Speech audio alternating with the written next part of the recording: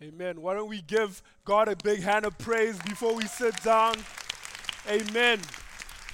Amen. Thanks, guys. Well, you may be seated. Covenant Church, how are you doing this morning? All right, I hope you're pumped to be in church and in the house of the Lord this morning because we're talking about marriage. We're talking about marriage this morning. And last week, before Bob left the stage, he said that next week, Dr. Love was going to be speaking.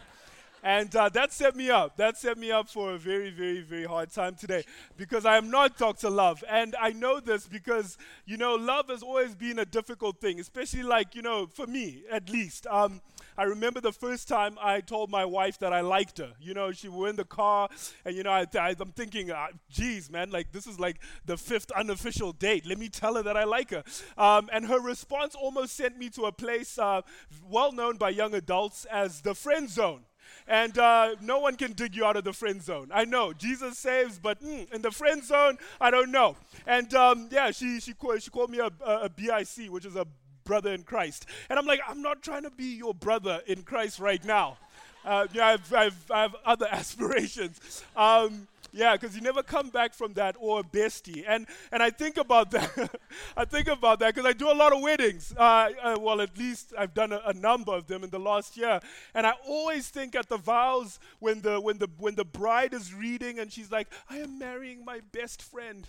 And I think, that is such a lie because there is a best friend, a dude that lingered around who's crying in the arms of an RA in a dorm room somewhere. And he wasn't invited to the wedding because he's creepy. So, that guy. You don't want to be that guy. So, anyway, I'm not Dr. Love, but we're talking about marriage and just understanding marriage, right? Before marriage, it's a fairy tale. But after marriage, you realize that it's not a fairy tale, but God is creating this beautiful story in this journey that we call marriage. And marriage has a greater purpose than just feelings and having kids and building a life for yourself. It has a greater meaning to it. And we're going to read about that because that meaning is about Christ and the church. In the passage that we're going to look in today, we're going to see that it's about Christ and the church. And I know this to be a truth. I mean, we joke around and laugh a little bit, but I know that when it comes to marriage, there's a lot of weight that comes with that. Because there are people who are coming into this room at all different points of their marriage. Some people, you're coming into this room and you're struggling in that area of your lives. It's a battle. Some of you are in a real difficult spot right now in your marriages, and I understand that. Some of you, you're unsure about where you're at in your marriage, and you're coming into this room. Some of you, your marriage is going great. You're celebrating this morning. You're like, this is great. And for some, your marriage is kind of nothingness, kind of like the first half of the Super Bowl last week. It's just something's happening, but I don't know what's happening. And so we're all at different points. And maybe if you're single, don't check out.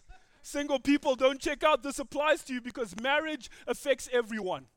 At some point, some place, it's either you're a child and your parents are married, or maybe you're friends with people who are married.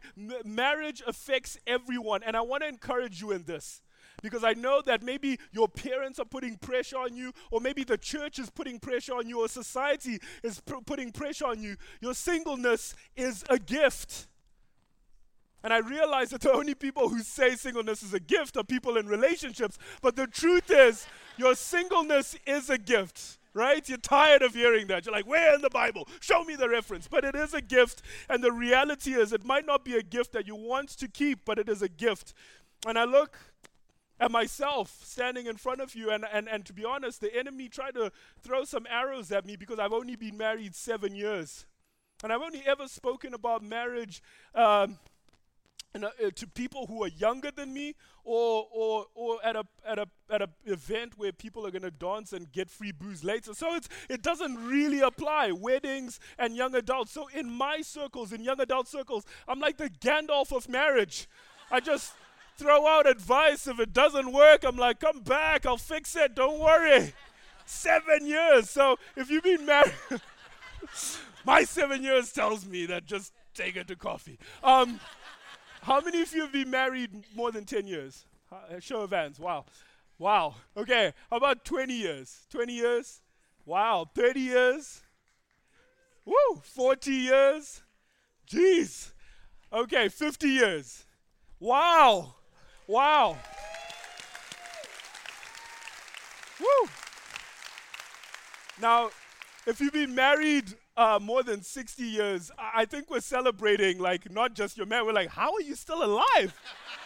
We're like, where do you shop? Like, what kale do you eat? Like, you know what I mean? So we celebrate that. We're in community. So there's something about this. And I also do that so that I know who to avoid. I am definitely avoiding you when I'm giving illustrations about marriage as you roll your eyes. But the reality is, as we look at this passage, we find that marriage is more than what we experience. It's more than your experience in marriage.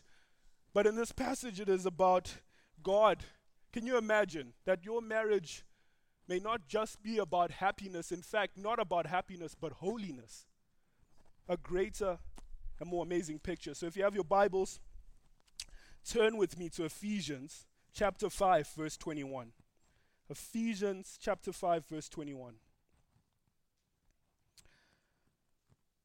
Submit to one another out of reverence for Christ. Wives, submit yourselves to your own husbands as you do to the Lord. For the husband is the head of the wife, as Christ is the head of the church, his body, of which he is the Savior. Now as the church submits to Christ, so also wives should submit to their husbands in everything. Husbands, love your wives, just as Christ loved the church and gave himself up for her, to make her holy, cleansing her by the washing with water through the word, and to present her to himself as a radiant church, without stain or wrinkle or any other blemish, but holy and blameless.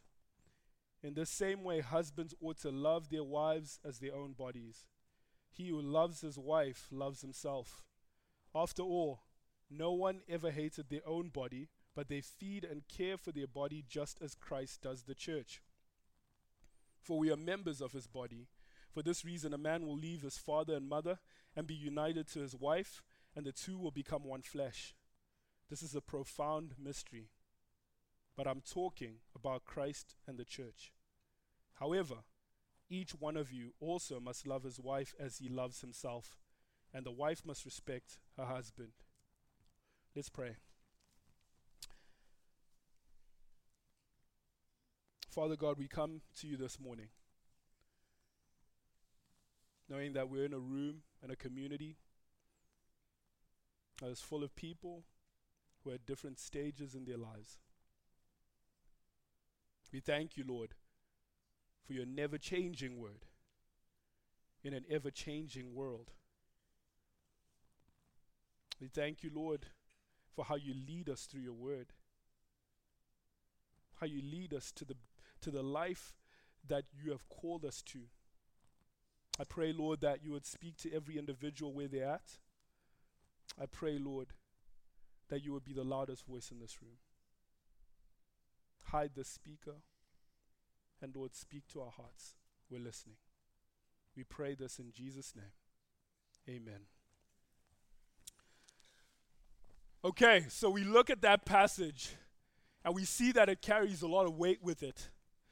But to give that some context, we find that this passage is written by Paul. He's in prison and he writes to the church in Ephesus. And Paul's a single dude, which gives me encouragement to preach this message, because I'm like, well, I have 7 years on Paul. But the reality is Paul is preaching and he's sharing this message to this church in Ephesus. And now we think sometimes that the Bible is this outdated thing. It's so far in the past. How could that possibly apply to our lives today? But I tell you that Ephesus was a different kind of place. Ephesus was the epicenter of worship to the Greek and Roman gods. We find that Ephesus was a very progressive place, accepting of multiple religions. Let's all live in harmony. And if we're being honest, that kind of looks like the world we live in today. And this is Paul speaking into that culture, into a church that is smack dab in the middle of that. So I think we can relate to that and connect with that. But we find in this passage that Paul goes back to the foundation of marriage, right to the start. He goes back to Genesis chapter 2. And Paul goes to chapter 2, verse 24, and he shows this illustration that we see painted right at the beginning of the Bible. We see that in Genesis, God creates everything, and he says, hey, things aren't quite right. And then he makes Adam. God creates Adam. Adam, bam, lands, and God gives Adam a job. Everything is perfect. Adam is going around, running around, butt naked, naming things, naming animals. He's running, he's free, he's happy. And all of a sudden, God's like, nope, still not quite right. And so, bam, some Tylenol PM, boom, Adam is asleep. When he wakes up, he can't believe his eyes. Eve is there. And poetry spews out of his mouth. What is this greatness? He has that day of epiphany, and he sees Eve, and God gives them instruction in that moment. This is how you ought to live in a marriage. And he says, you will leave your father and mother, and you'll be joined to your wife, and you become one flesh. And God establishes what is the covenant of marriage. He shows that, Adam, this is now your team, your number one teammate. Eve, this is now your number one teammate, your one team. This is now the Embiid to your Simmons. This is the Ertz to your Wentz. This is the Cagney to your Lacey, the Chick-fil-A sauce to your Nuggets. This is the team. This is it. And so in marriage, we know that this is what is happening. We're being joined, and we are one. It's a covenant. And we find in this covenant that God is establishing some things. First and foremost, he's saying marriage is the doing of God. How amazing is that? If we can be honest, husbands, we know it's a miracle that we ended up with the people that we're with. How many husbands in here know that they're batting out of their league? How many of you? Amen. That's okay. Husbands with their hands down. That was an easy one. I just, happy Valentine's Day. If you couldn't hit that one out the park, I don't know what you can hit. Because you're sitting there. No amount of flowers are going to make up for that. Your wife is going to be like, where was your hand? So you think we're in the same league?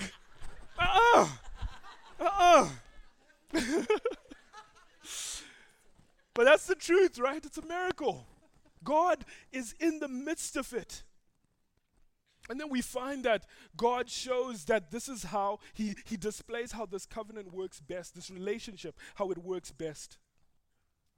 And so we find here that foundationally God created marriage, and then we find that as well that it is to display this greater relationship between Christ and the church. This will come up many times because that is where marriage should be rooted. But we find that it's a covenant, and we live in a contract world.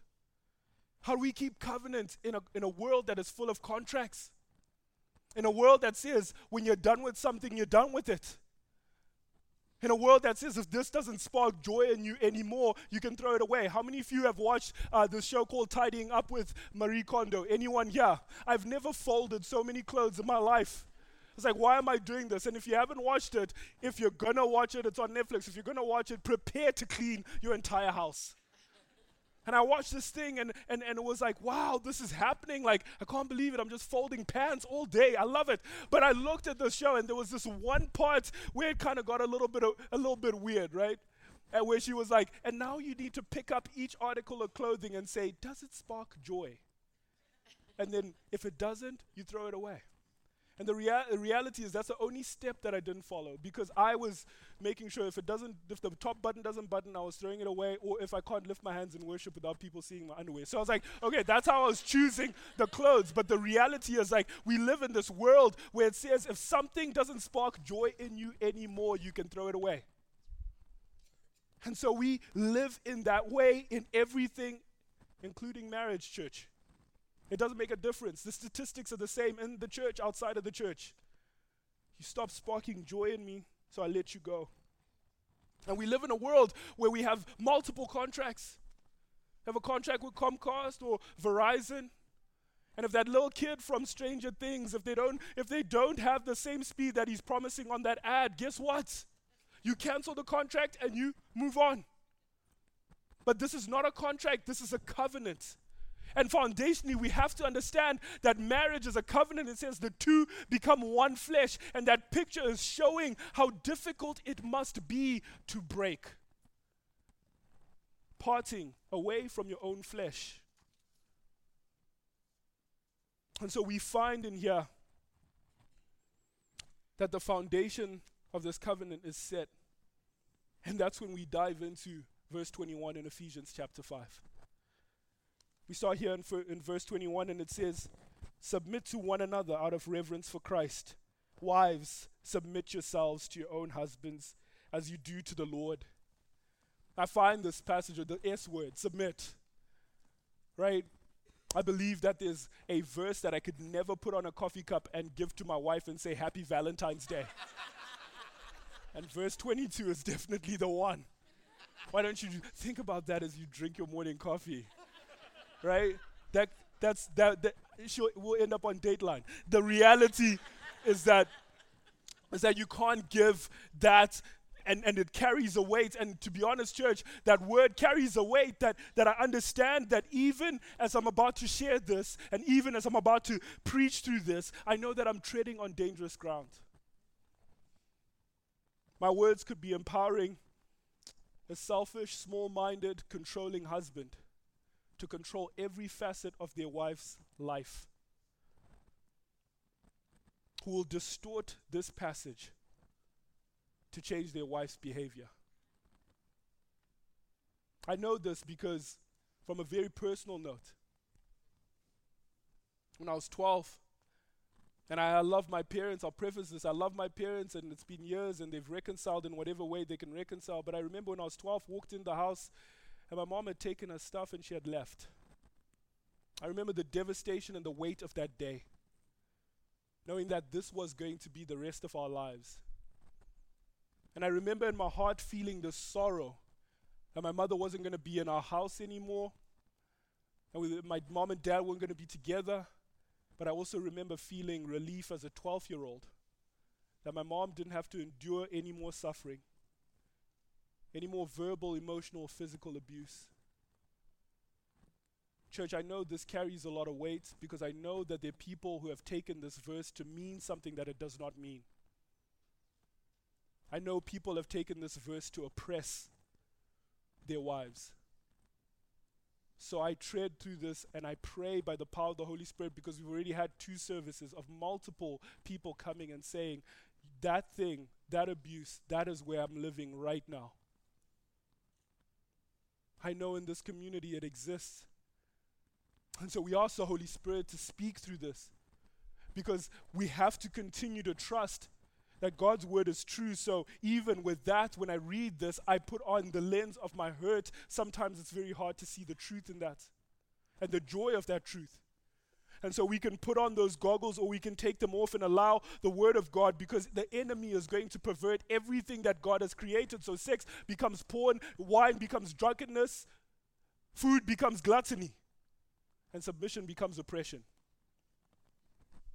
And so we find in this passage that that is not what's happening. We find that it starts in verse 21. Submit to one another. Submit to one another out of reverence for who? Jesus, Christ. It says that this is how this works best. 100% of the way submission, 100% of the way submission, and 100% of the way submission to Christ. That when you're following God, amen. That when we're following God, we're saying that we are already both submitted to Jesus. So we're already following each other, serving one another in a way that reveres Christ, that says, Jesus, you are holy. And it starts there. The foundation, the way it works, the way God says this will work is that way. And then it says then, wives, then submit to your husbands, but it's not saying an if or but or when. Husbands, love your wives as Christ loved the church. Both of those need the work of the Holy Spirit. One is not easier than the other. Both need the work of the Holy Spirit in our hearts. And so we find in this passage that, church, like when we're looking at this passage, Jesus is not talking, this passage is not talking about value. It's not talking about worth. Start talking about aspirations. Start talking about goals. And it certainly doesn't say women submit to men. It says husbands. Wives, submit to your own husband. And it's been taken to mean many things that it doesn't mean. But it says first, this comes out of a submission to the Lord. As you submit to the Lord. So what essentially is happening is saying, Jesus, you lead me. And whatever you say, I'll do. And so when Jesus says, hey, let this guy, if you love him and you want this to work, let him lead sacrificially. Let him lay down his life for you. And it's saying to the man, hey, if you're listening to me and you trust me, lay down your life. As I have done for you. We find as we sing songs in church and as we look at Jesus, we come with glad submission. We come with glad submission because we know he laid down his life for us. We know that there was no extent that Jesus was not willing to go to for us to be in relationship with him. So we gladly submit. This thing works beautifully in this way. And so we find that there's a mutual submission, and that when both parties are submitted to Christ and are following Christ, marriage works in the way God designed it to work. Church, we've tried our own way. I try my own way. When it comes to marriage, I'm preaching to myself. Let me have a shot at my own way, my own design. But God says, trust my way. What results have your way brought you, Rob? Try my way. Trust me. That this will bring about the most joy, and this will bring about a great testimony. Church, we also have the goggles of our culture when we look at a passage like that. I understand that it's weighty.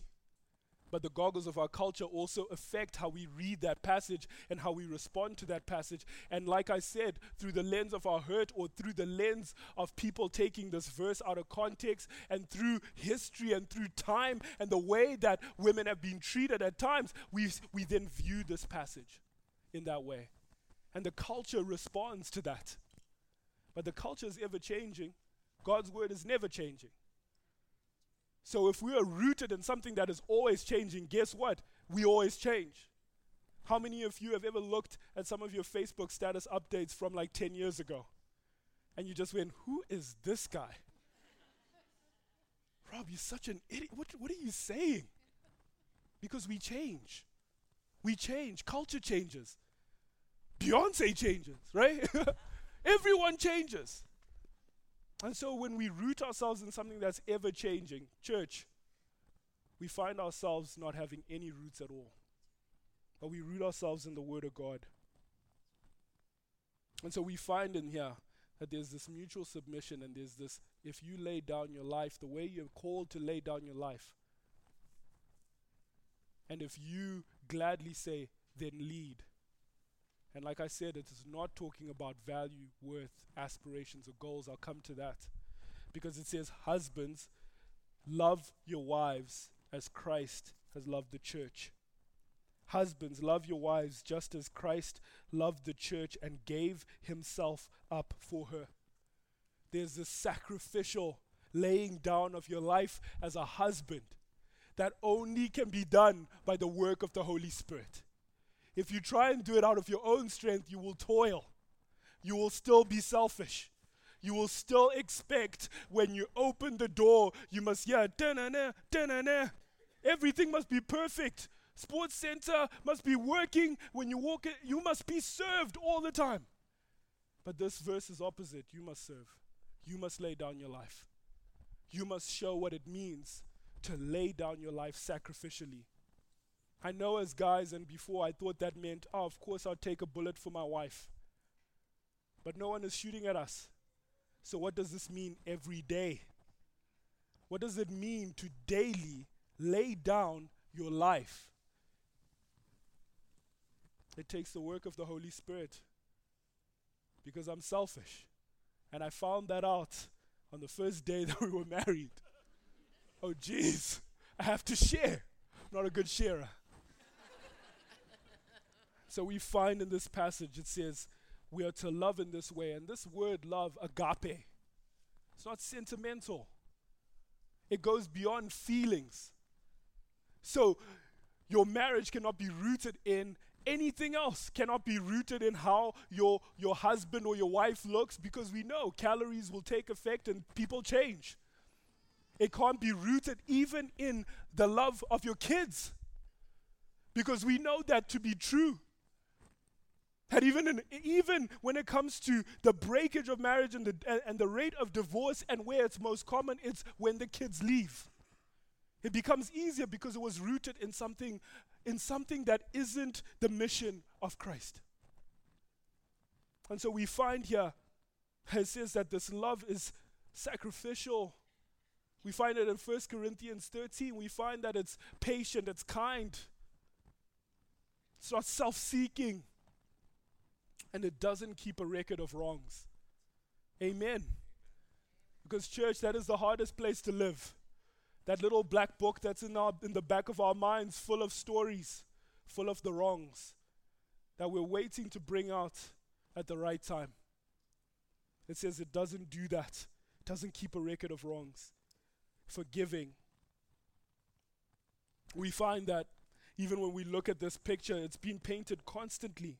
As we read here, verse 28, in the same way, husbands ought to love their wives as their own bodies. He who loves his wife loves himself. So husbands ought to love their wives in the same way that you love yourself. What does that look like? Do you have dreams and goals and aspirations? Well, it says then, why don't you love in the same way? For the flourishing in a home, and it says in that beautiful love, in that mutual submission and laying down, you find that there's conformity to Christ that happens. In that beauty, this passage is painting this out, and it's saying that in there you find that both of you are being chiseled and shaped to love Jesus more. Amen. And so we look at this passage and it's saying this. I love, when I became a Christian, the one thing I love most about Jesus is this: that he wiped my record clean. And he didn't keep a record of wrongs. He paid the price, and then he said, hey, Rob, I'm done with that. I'm not going to judge you on that. I'm not going to keep a record. If you repent and if you confess, it's done. Wiped clean by my blood on the cross. How beautiful is that? But it says, no matter where you're at in relationship, as we go through this series, we're being called to love in that way, church. Do not keep a record of wrongs. I found this interesting. I have over here something that you can only find in a museum now. But this is a VHS tape for the kids. This is what your parents used to watch, and this used to entertain them 20 years ago. And I wanted to ask you, how many of you guys ever paid a late fee at Blockbuster? Anyone? Show of hands. All right, show of hands, okay. Everyone did, by the way. So the ones who didn't, you just lied in church. Right? You walk in and it's never fun because you forgot that you had something that belonged to Blockbuster. And Blockbuster made a lot of money from keeping a record of wrongs. They had your record there waiting for you. And you would pay the late fee. And the reality is this, the reason why I bring that up, is that Blockbuster made $800 million in the year 2000 on late fees alone. Their business was about keeping a record of wrongs. But they charged one day the wrong guy with a late fee. And that guy drove home that day and said, this can't be right. That guy's name is Reed Hastings. And when he went home, he and his friends started a little company called Netflix. And Netflix had no late fees, no record of wrongs. And Netflix was the company that pretty much orchestrated the demise of Blockbuster. So right now, apparently there was a Blockbuster right where Panera is. Gone. All over the country. Bankrupt. Business gone. And I bring up that story to say this, church. Maybe keeping a record of wrongs has this tingly feeling inside of us that says, hold on to this. Maybe it feels like $800 million, but it marks the demise to the beginning of the destruction of the gift that God has given you in marriage.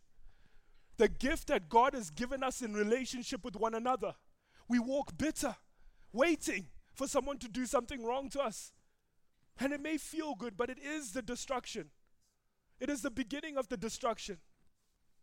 And I love this about the gospel because this passage of scripture takes a weird turn at this moment. As Paul is writing this letter, he pauses and he says, this is a profound mystery. And as they're reading this, there's this pause.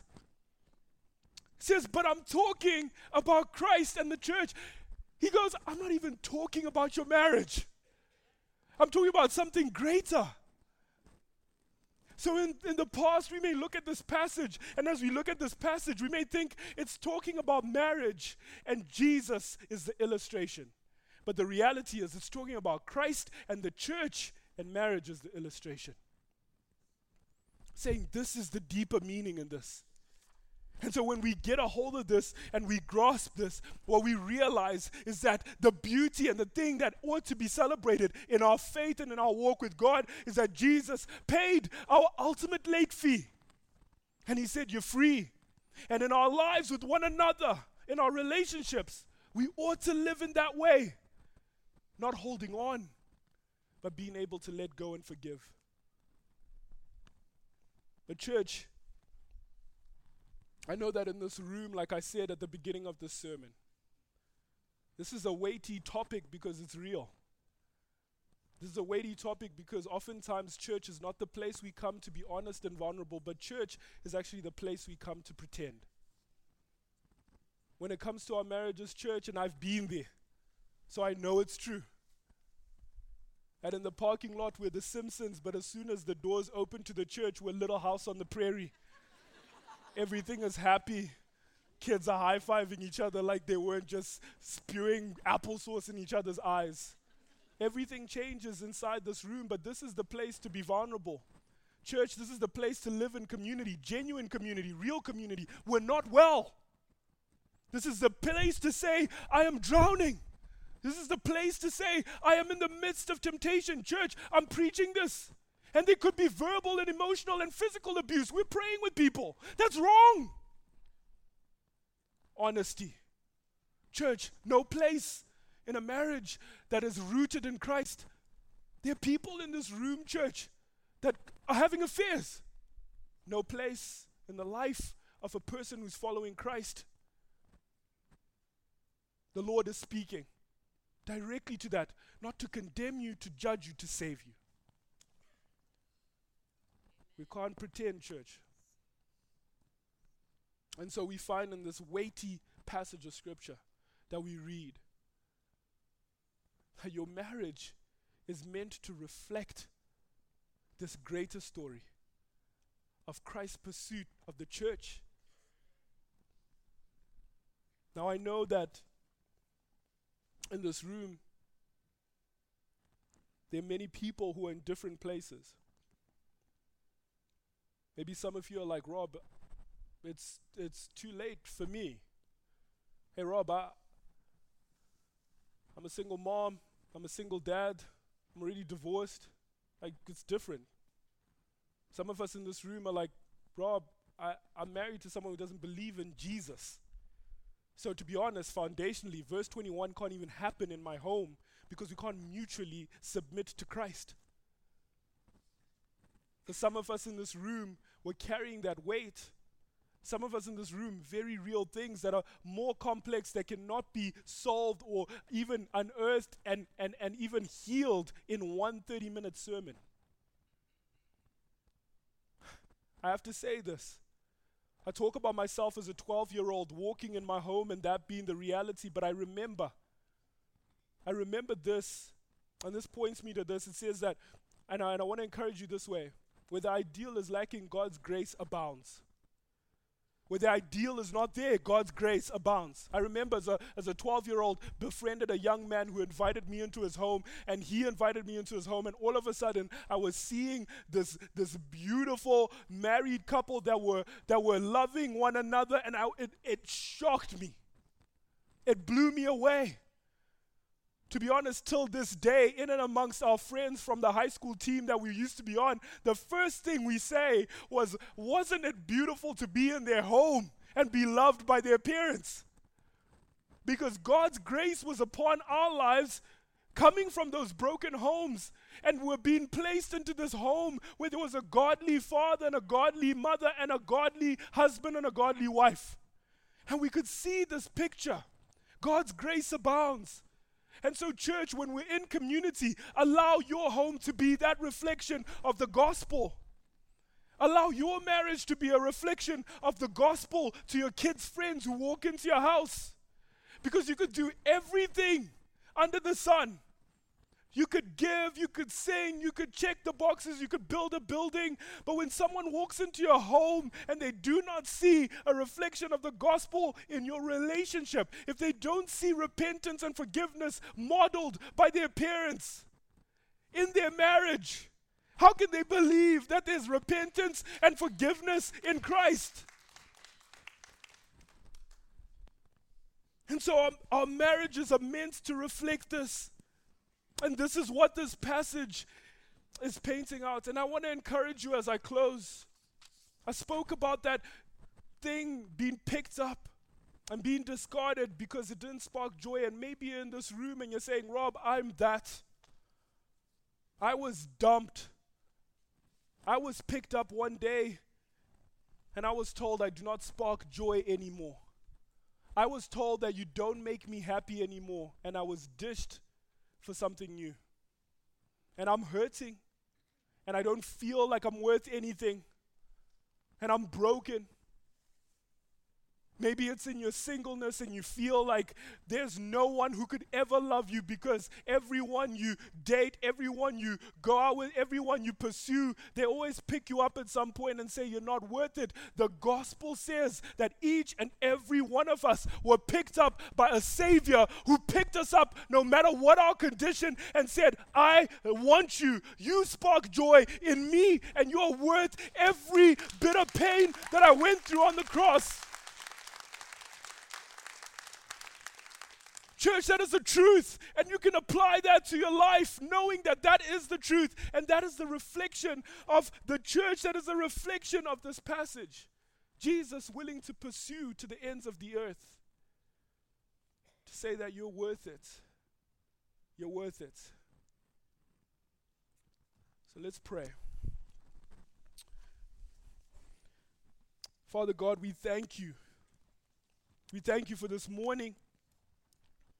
We thank you for your word, Lord.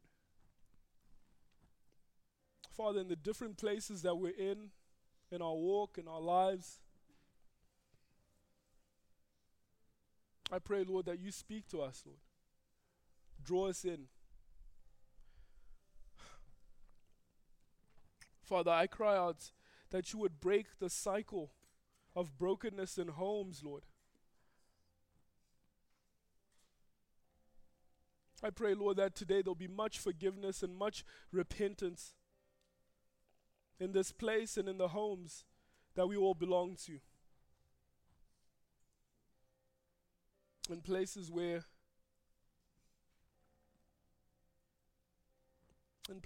we've been difficult, in places where there's oppression, I ask, Lord, that there'll be freedom. Holy Spirit, we know this cannot be done without you. So we invite you in. In Jesus' name, amen.